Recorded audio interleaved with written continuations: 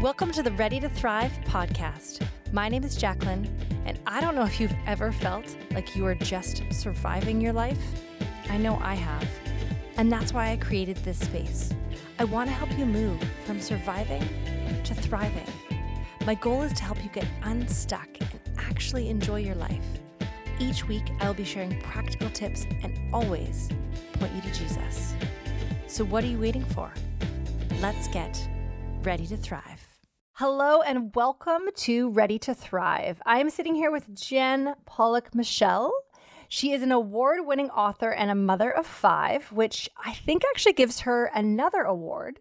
Her latest book is A Habit Called Faith, 40 Days in the Bible to Find and Follow Jesus. And I just want to read a quote that I love from her book. It says, "Today's neurological research has placed habit at the center of human behavior. We are what we do repetitively.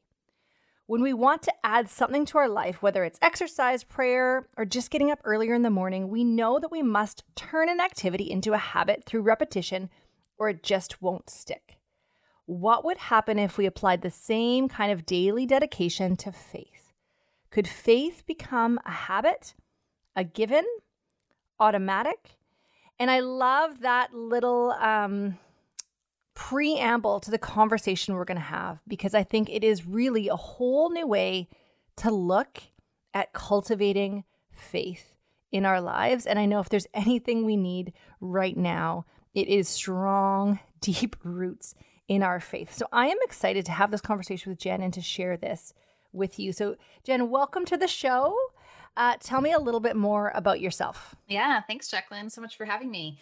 I am on location now from my home in Toronto. So my husband and I and our kids moved to Toronto 10 years ago from Chicago, planning to sort of, be here 2 or 3 years, and 10 years later, here we still are. And we love it. It's just been such a thrill to live in the city, to live in Canada.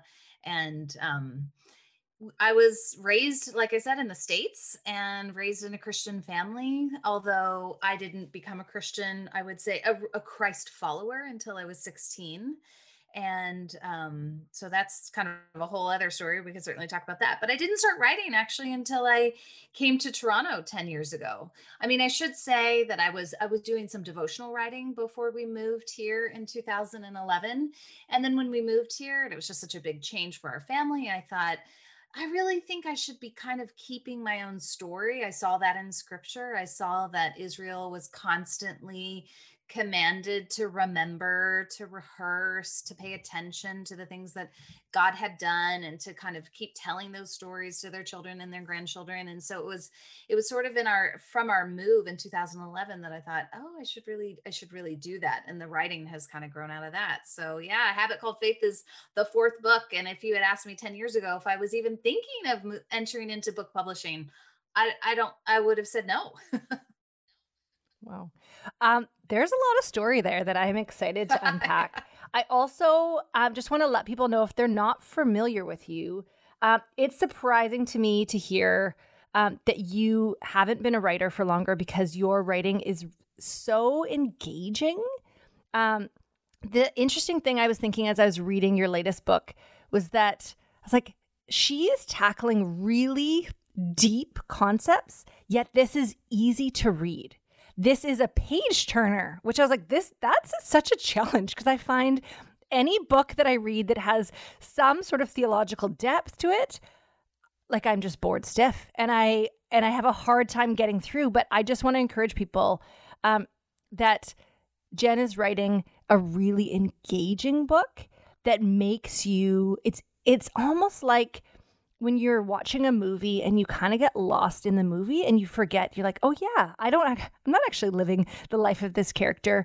So I was deeply encouraged by that. And so I'm excited to unpack more of your story of how you became a published author and dive into your book. But let's go back to just becoming a Christian. I'd love to hear that story.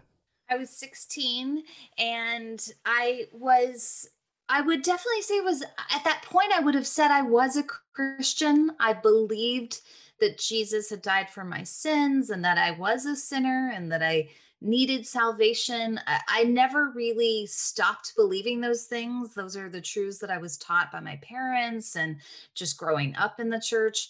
But I really thought it was very boring. I thought, that is something for me. Maybe I'll come back to it when I'm 30, when I have kids, when I'm driving a minivan. Life will be so boring anyways. I might as well just be a Christian, I guess, at that point, or follow Christ.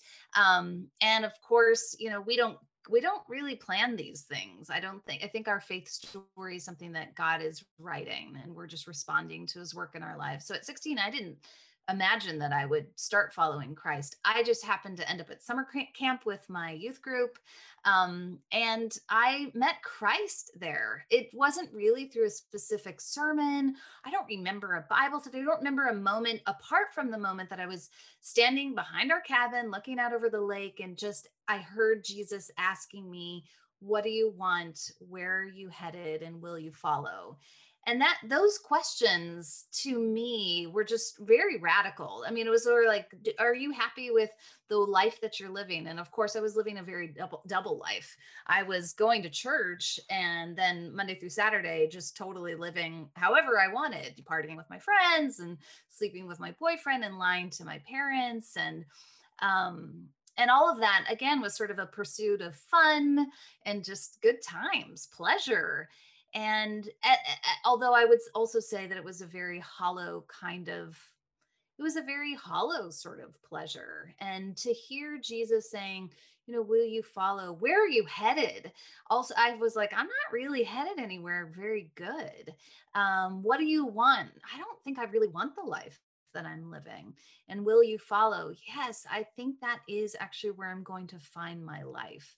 And so my life radically changed. And really, even this book, A Habit Called Faith, grows out of that moment, because I was at summer camp and we had the preacher at the camp said, if it was probably the last night, I'm sure there was something really, really emotional moments or whatever. But he said, if you've made a commitment to Christ this week and you're afraid that when you go back home, you're going to just sort of fall back into your own old patterns, your familiar ways, you're worried that this commitment won't stick, I really want to encourage you to form some really good spiritual habits. And they were, one of them was just daily Bible reading. He said, I encourage you to form this habit, do it for 6 months every day. Do not miss a day for the next 6 months, and you will make it a habit. And that'll be a grounding thing in your life of faith. And to me, that felt actually kind of practical. It was like, okay, this isn't magical. I can just, okay, this seems like a good thing to do. I'm going to drop anchor. I'm going to just read my Bible every day for 10 minutes a day. I mean, it was quantified 10 minutes, of course. And I can remember the day that I spent the night at friends' house, my friends who weren't Christians, and we were getting up early the next morning to go to an amusement park. And it was a couple hours drive. And I was like, I got to read my Bible. Guys, do you want to read the Bible with me? And they're like, not really. Thanks. But so I was a little bit legalistic, I should say, in probably keeping those habits. But man, I didn't probably keep the habits well, but the habits have kept me. And that's God's grace too. It's not, the practices are a way we just sort of participate in God's grace, pay attention to it. I don't think it means that that the faith life depends on our efforts, but it is a way that we sort of consent to the work of God in our life. So good. As you were sharing about that habit building, I was thinking back to, I don't know if it was about 7 years ago or so. My husband was taking a master's class at Regent Bible College, which is on the West Coast here. And one of his profs was a man in his 70s. And my husband was like, I want to be like him when I'm 70. And so he just asked him, like, what do you do every day? Like, what's your kind of practice? And he just said, this is how I read the Bible every day. And so from that point on, my husband's like, I'm going to do it. And my husband works in ministry. So he's often preparing talks. He is often in the Bible for other people, right? To prepare something. And this was a change for him, just to say, no, I'm actually going to be in the word everyday for me. And he would point back to that moment, that decision, that practice as changing his entire life, the way he takes care of his health, the way he connects with people, the way he identifies lies and truth in his life. All of these things, our relationship, just to that one decision and practice. And so I just love the conversation we're going to have about what it looks like to develop this daily habit for ourselves. I think is deeply impactful. I want to also, before we dive into that, touch on how did you start writing? How did you go from, maybe I should write down my story to this is my 4th book that I'm getting published? Because that's actually, there's a lot of people who want to get published. That's not an easy thing. So I'd love to hear that story. Those are just, the story really is one of God's providence, God's provision. I had started to think, okay, I want to write my story. And I also want to grow in courage in writing. So there was kind of a twofold goal, I guess, that I had. Because I had been doing some devotional writing. I had been publishing devotional writing since 2004. So in some ways, I had been doing that. I'd been doing that 7 years by the time we moved here. But that always just kind of felt like a side thing. And it almost felt, I had a friend who was an editor of this publication. I used to do some freelance editing for them. And then I started writing for them. And it was sort of just a thing that I just thought was sort of on the side, truthfully. And I did it because I got involved doing it, not because I was a great writer, but just because I had this connection and I don't know.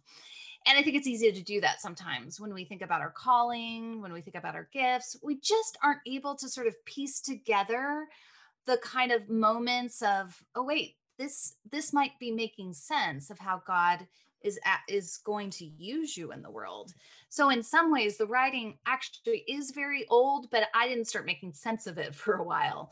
So I started a blog, and it felt like really like a silly idea, truthfully, at the beginning. I thought to myself, blogs, I don't know, what good do they do in the world? But I knew it was an accountability structure. I felt like, I want to write and I need a little bit of accountability. And if I have people who are reading and maybe expecting me to post some things, then that'll be a little bit of accountability. And what I found is when I was doing that, I realized I have all these questions now. As I started to write my story, what was surfacing specifically were questions around desire and how that fit into the life of faith. And I started to realize I don't really have good answers for questions like, is desire always good, bad? It was actually I always thought desire was bad. And then I started to realize, like, well, I have all these desires. Is that really the full story? What does the gospel really say about me being a new creation? What does that even have to say about my desires this side of, the work that Jesus is doing in me and being united with him in his life?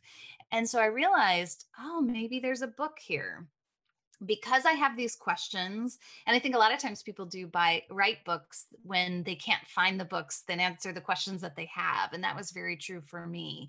How do I tell the best story about desire as it fits in the life of faith? So those were the questions. I got invited to a writing retreat by a friend. I went to this writing retreat. It was just a very, very small, I went with a friend from Toronto. This friend who invited me ended up not even being able to come. And there were 3 other people there. One of them had just gotten his first book contract with InterVarsity Press. And just throughout that week, we were writing, and I was just kind of like, I don't know, could this be a book? How would I even write a book? What does that even mean? What is required? And here I start to build a friendship with someone who says, you know what, I think that could be a book. I would love to sort of companion you and just show you the road, help you make some connections, help you identify some good resources to just start working on this book. So he was a mentor to me, truthfully, and really just a friend. And he's still a friend today. So all of that happened because I went to that writing retreat, because I met that person, because he said, I'd love to help you get this book published.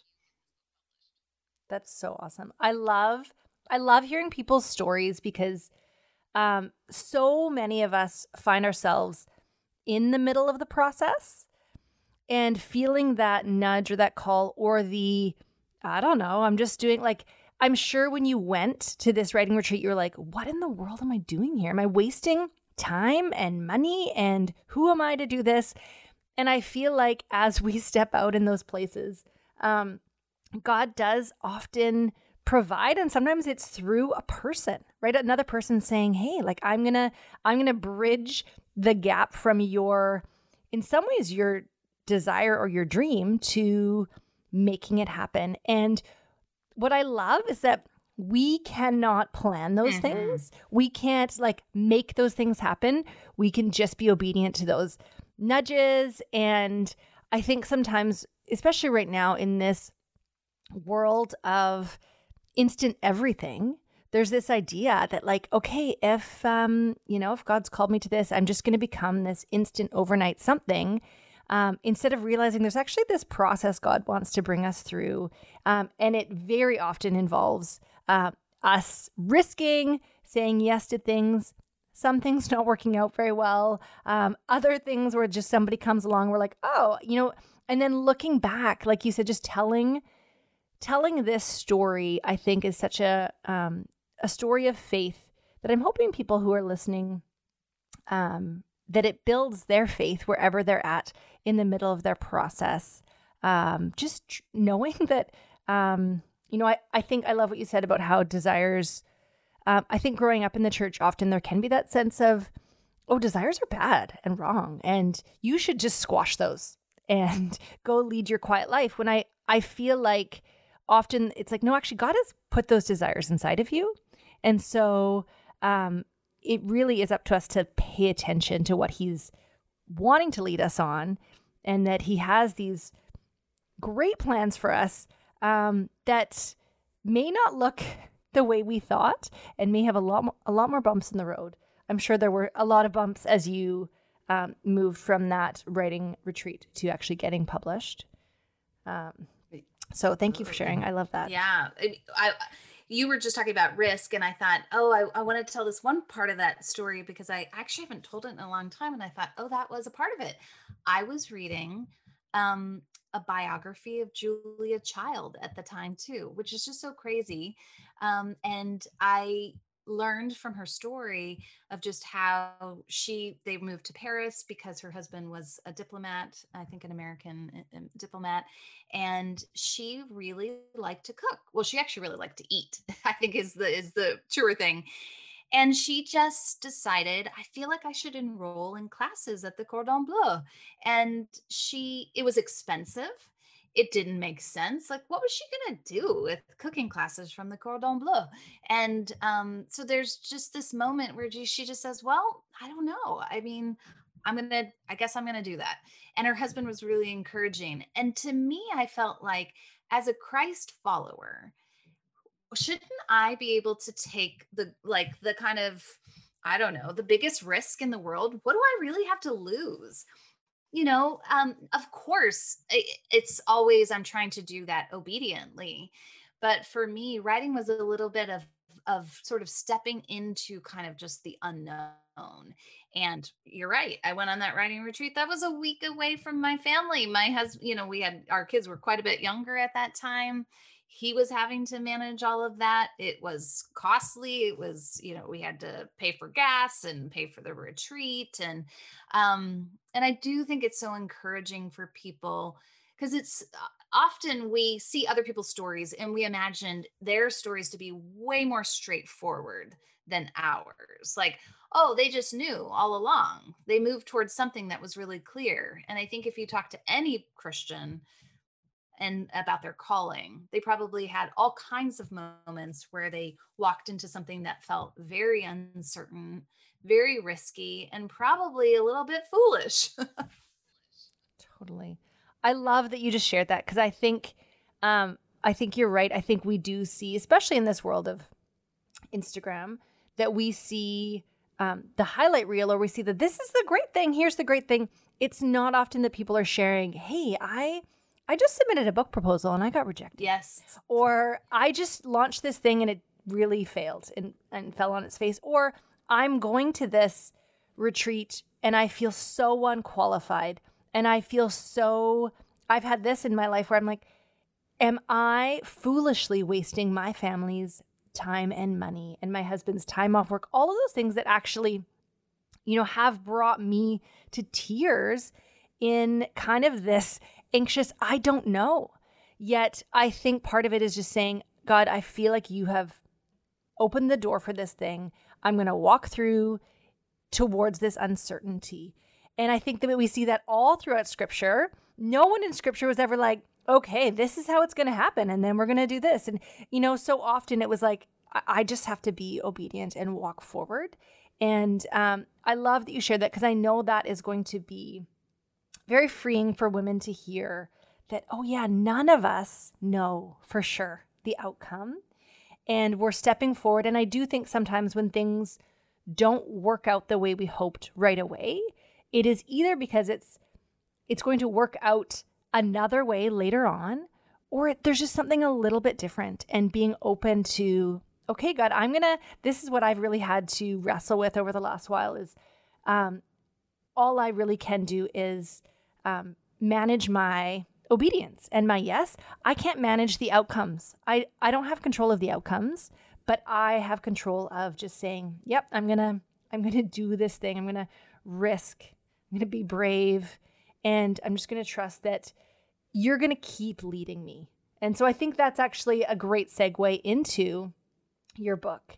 And I'm going to share the title again. It is A Habit Called Faith, 40 Days in the Bible to Find and Follow Jesus. And so I want to just ask you, why this book right now? Like, why is this the book that we need right now?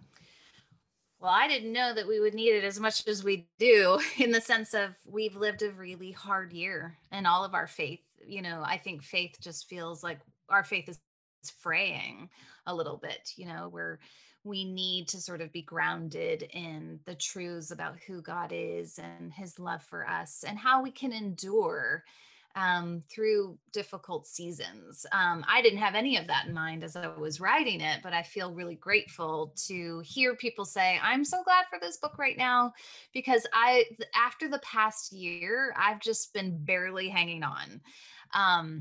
But, in terms of when I was actually sitting down to write it, I was really writing it for a couple different reasons. I mean, I think, as we talked about before, just the habit of Bible reading feels like a very basic habit, but it feels like a really elemental one. Like it is sort of a keystone habit in our faith life. And I found for me that it's just, I don't know where I would be if I, at 16, somebody hadn't said to me, really, this is an important habit, do this.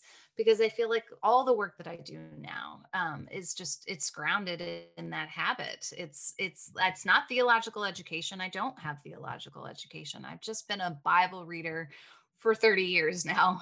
And I've sat under really good teaching, and I went to a Christian college. So it's not as if I don't have a few kind of things, I guess, in my toolkit.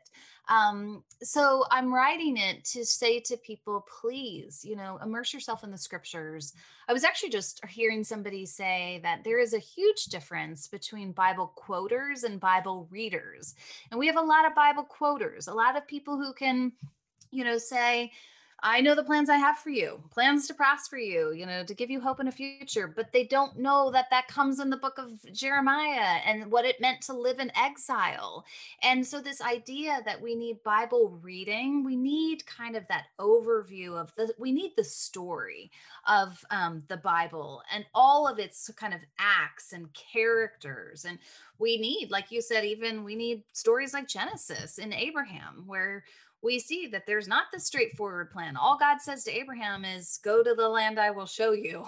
Talk about vague details, no kind of 5-year, 10-year plan. So there's a sense that I want to help people to form the habit of Bible reading, which is different than Bible quoting. And certainly, I think as we look at the habit of Bible reading, it's pointing straight to Jesus. The Bible story is Old Testament, New Testament. It's a revelation of God's plan to enflesh Himself, to bring salvation through Jesus and through the cross. Um, I also really wanted to kind of be able to invite people who weren't familiar with the Bible into the Bible. When we moved to Toronto 10 years ago, I realized, I mean, the vast differences that really exist. I mean, you could say America to Canada, and certainly just Toronto, like a cosmopolitan city, to the suburbs that we had come from. And so there was a different kind of cultural reference point to Christianity. And I think there was a lot of I think I've discovered a lot of suspicion around just Orthodox faith and Bible reading. As I make friends with people either think that's really nice and weird, maybe, or I'm a little bit nervous that you're a Bible reader. And like, what does that, do you believe that we should sever the hands of thieves? I tell the story at the beginning of A Habit Called Faith of being at this dinner party, someone realizing that I'm a writer and wondered, what do I write about? I write about Christian faith. And she just looks at me aghast, thinking, oh, what does that mean that you believe? So I wanted to create a resource that Christians could read alongside curious skeptics, seekers, and draw them into the landscape of the Bible. Not avoid the hard things, because we go to Deuteronomy. That's where we start in A Habit Called Faith. So it's a little bit strange, but I think in some ways, again, it's like I want to invite people into the full story. I want to invite them into the posture of faith, which at the outset of Deuteronomy, we see that it's about being submitted and surrendered to the words of God, to God's authority in our lives. So those are some of the people that I imagine reading it. I hope it will deepen the faith of Christians.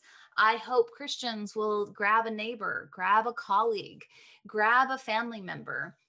It's not the kind of apologetics resource for somebody who's asking, is the Bible true? And how do we know Jesus was raised from the dead? I mean, I touch on some of those in a little bit more of a sideways kind of way, but it might be for somebody who's like, I'm going through a hard time. I'm recognizing that I don't really have a solid foundation in my life. I put a lot of hope in my marriage. My marriage is falling apart. I put a lot of hope in our economic situation, and now we're unemployed.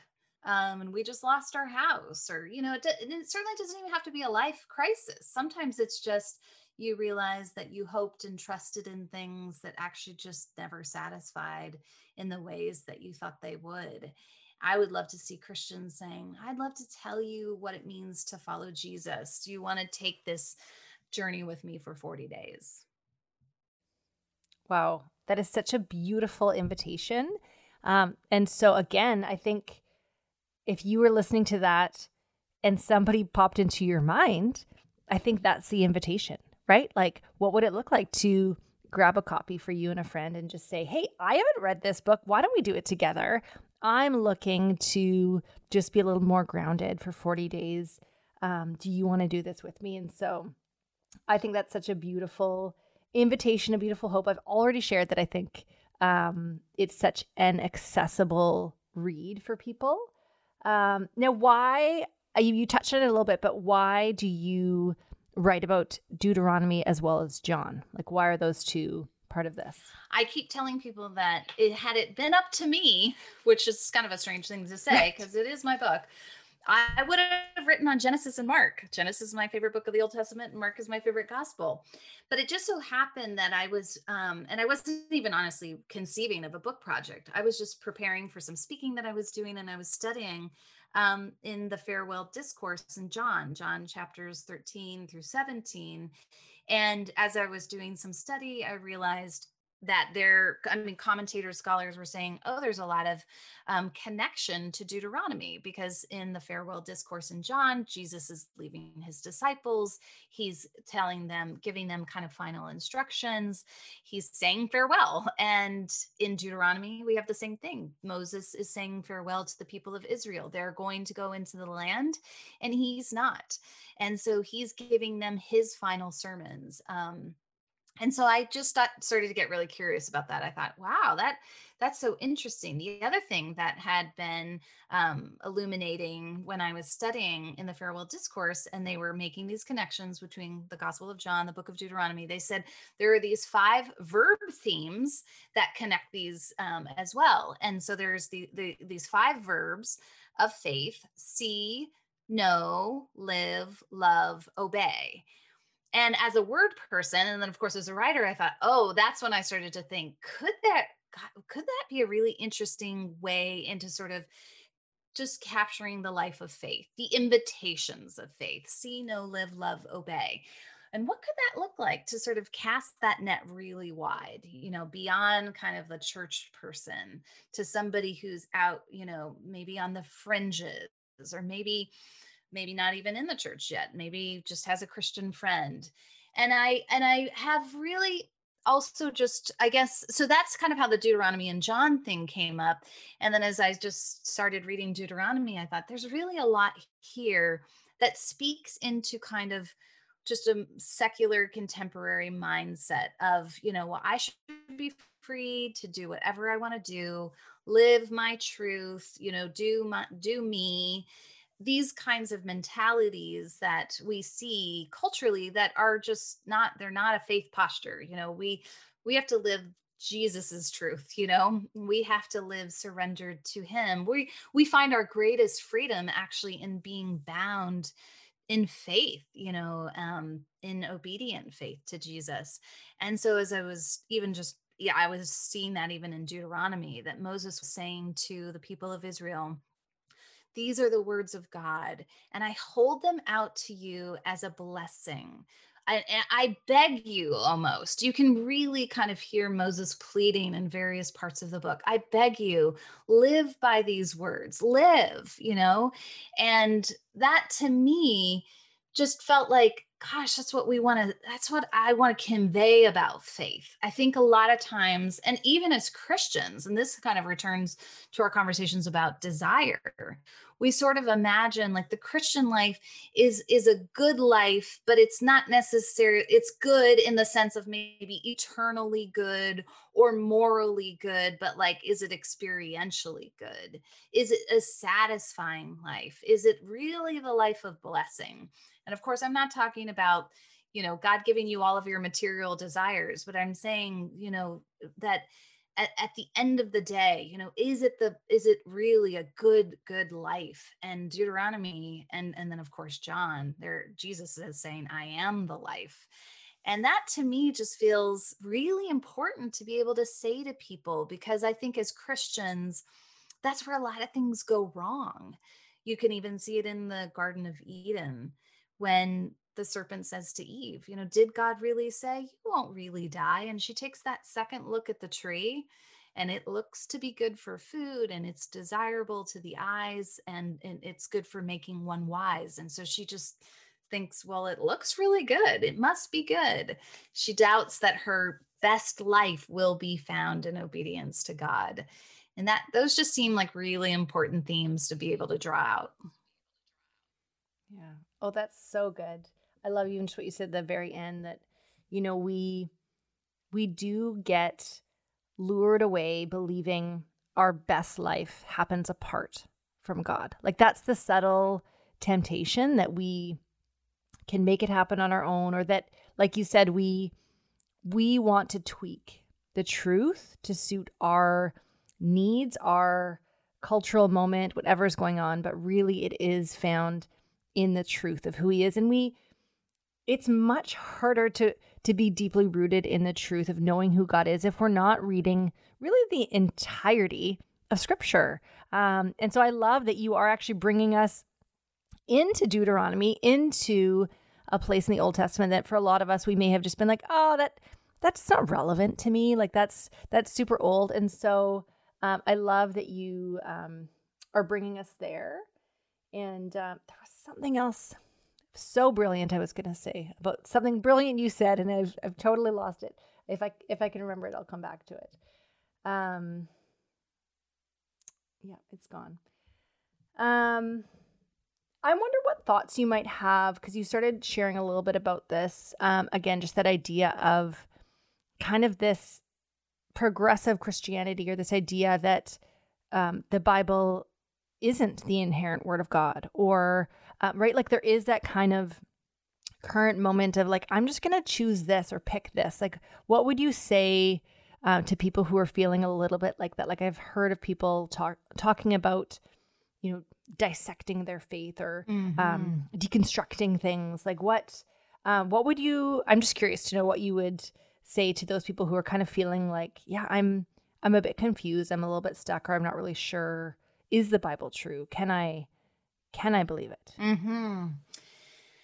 Well, first of all, I think it's so easy for people to sort of dismiss the Bible apart from reading it.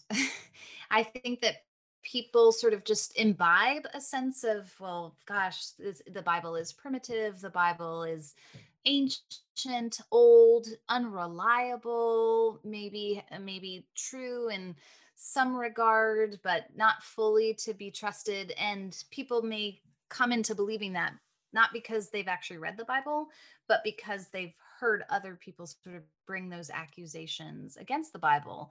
And that's why I really want to say to people, like, actually, if you read the Bible, I think it's very hard actually to not find it compelling once you sort of put your nose into it, you bury your nose into it, which isn't to say that it is obvious. We need help reading the Bible. I need help reading the Bible. I didn't do this book apart from using a lot of resources, and having people who are more trained than I am to be able to help me read the Bible well. I mean, so I think in one sense that I want people reading the Bible for themselves, and I also want to assure them it's okay if you find it hard. It's okay if you stumble over things that feel difficult, and that may not be reason for rejecting it. But there certainly is, there's no way around reading the Bible without seeing that it automatically affronts your sense of it being entitled to your own way, to your own kind of way of seeing things that are right. I mean, goodness, you could go to a book like Judges and it feels as if it's just a commentary on kind of where we are culturally, because the book is just this moral kind of spiraling into just utter catastrophe. It's moral catastrophe. And you get to the end of the book and you see everyone was doing what was right in his own eyes. And I think that I know for me, as I read the Bible, I actually become less and less confident that I could ever discern what's right apart from having a wisdom that's external to myself. I mean, I get up every day, and you know what I think? If I were to do what was right in my own eyes, it would be like, kids, get yourself to school and get your own breakfast because mom's doing her own thing, I mean, given, my own way, I would live very selfishly and greedily. I would think only of myself. I know that to be true of me. Now, maybe people feel like they have a lot more reason for confidence in themselves, but I think if we're to be really most truthful, we know that we are the kind of people who don't love our neighbor as we love ourselves, and wouldn't even know how to love our neighbor as we love ourselves, much less learn to love God, to whom all worship and praise and honor is due. So it's like, you have to kind of grapple. I think it's interesting. I mean, as we think about that kind of progressive idea of like, well, I'll live my truth and I'll do me. And there, you have to have a lot of confidence in yourself to pursue that kind of way of living. And the beautiful thing about Christian faith is the paradoxical hope of it. Because on the one hand, you have to get to this place where you say, I have no reason for confidence in myself. I don't know the right.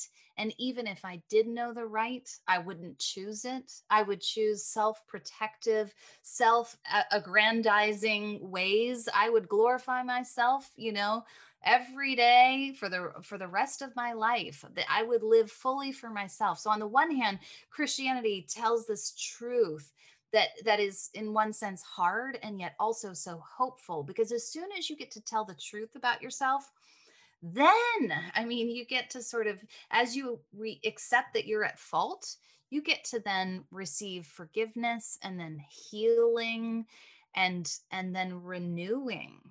The gospel says that we're not just condemned to kind of live the moral catastrophe that is natural in our own inclinations, just that we are now united to the life of the perfect Son of God, and that we are baptized into his death through the cross.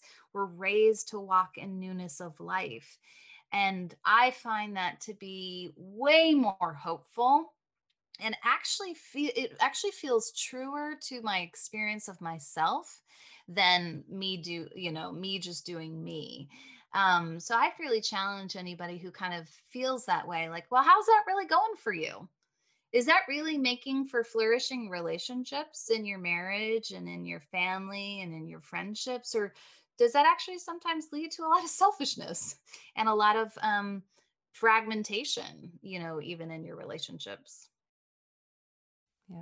I love that you use that line, just that paradox, because I think that's so much of what we find in that there is this freedom that comes as we surrender our rights, as we acknowledge just our own, like you said, our own selfishness, as you were talking about your own selfishness. I know for a fact that I am the actual worst person left to my own devices. And so really it is Christ working in me. And that we've shared about that lots on this podcast, just that idea of really surrendering and coming to him. So I love that.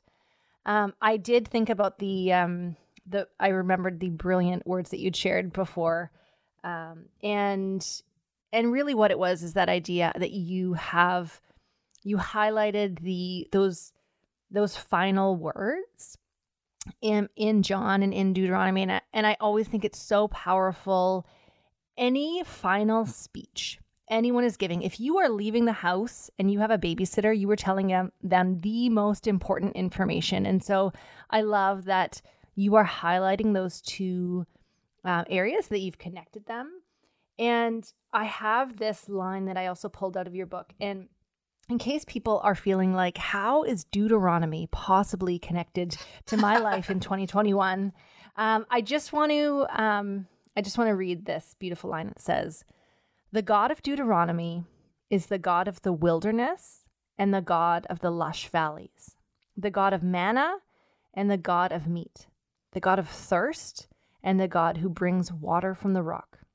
Truthfully, life is far more precarious than any of us likes to admit. One habit of faith is remembering the lessons of the wilderness in our seasons of prosperity. God can be trusted to lead, even through dry places. Hope placed in him is never misplaced hope." And I love that, because I think for many of us, we can probably relate to feeling like we've been in a dry place.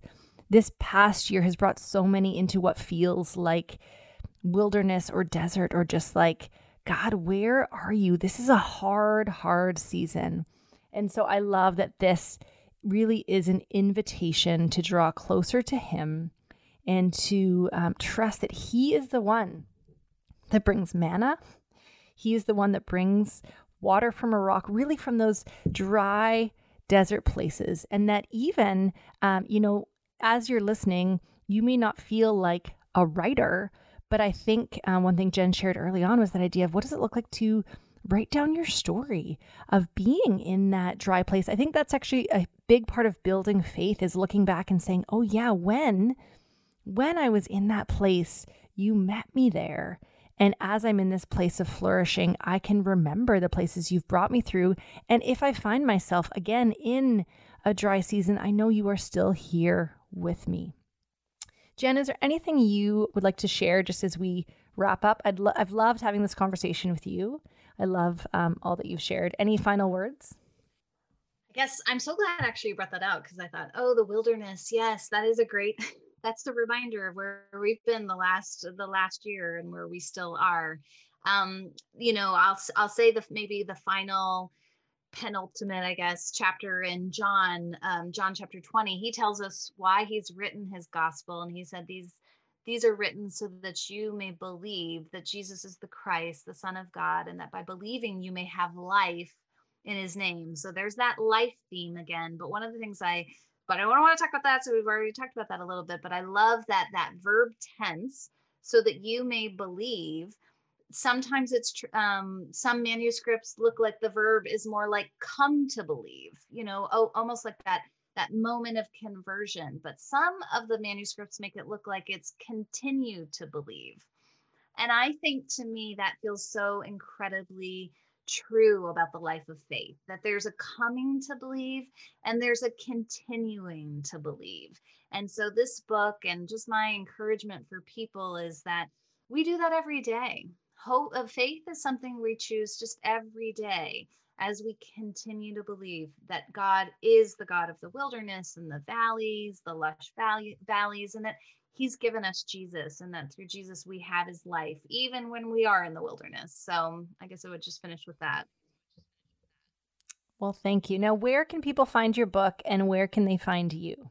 Yeah, the book is available pretty much everywhere. Amazon, of course, and Chapters Indigo, and Parasource is the Canadian distributor. You can get it directly from there, and then Baker Bookhouse in the States. I mean, it's pretty much everywhere. And then I'm on Twitter and Instagram, a little bit less on Facebook. And I also write a regular letter to readers, so you can subscribe at my site. And I try to share what I'm learning from scripture, what books I'm reading. A lot of people are interested in kind of the books I'm reading, because I'm a big reader. And so I would love to connect with people in any way. Awesome. Well, I will share those links in our show notes. Jen, thank you for joining me today. I trust this has helped you move one step closer to thriving. Can I just say thank you for listening? This space has been incredibly encouraging for me this past year, and as I am being deeply encouraged by these conversations, I trust you are as well. And I'm not going to ask you to rate the show or subscribe, but I am going to ask if, while you were listening today, a friend popped into your mind and you thought, I think they could use this encouragement. Can I ask you to share this episode with them, with one person? When I listen to podcasts on my phone, there are 3 little dots at the bottom right, and I click there to share. Also, can I say sometimes I don't share with others, as I'm worried about what they'll think of me if they think I'm bugging them by sharing something. But when someone shares something with me, I am never bothered. Often it is the exact thing I needed to hear. So if someone popped into your mind, click those 3 little dots and share this encouraging conversation with them. And thank you for listening to Ready to Thrive.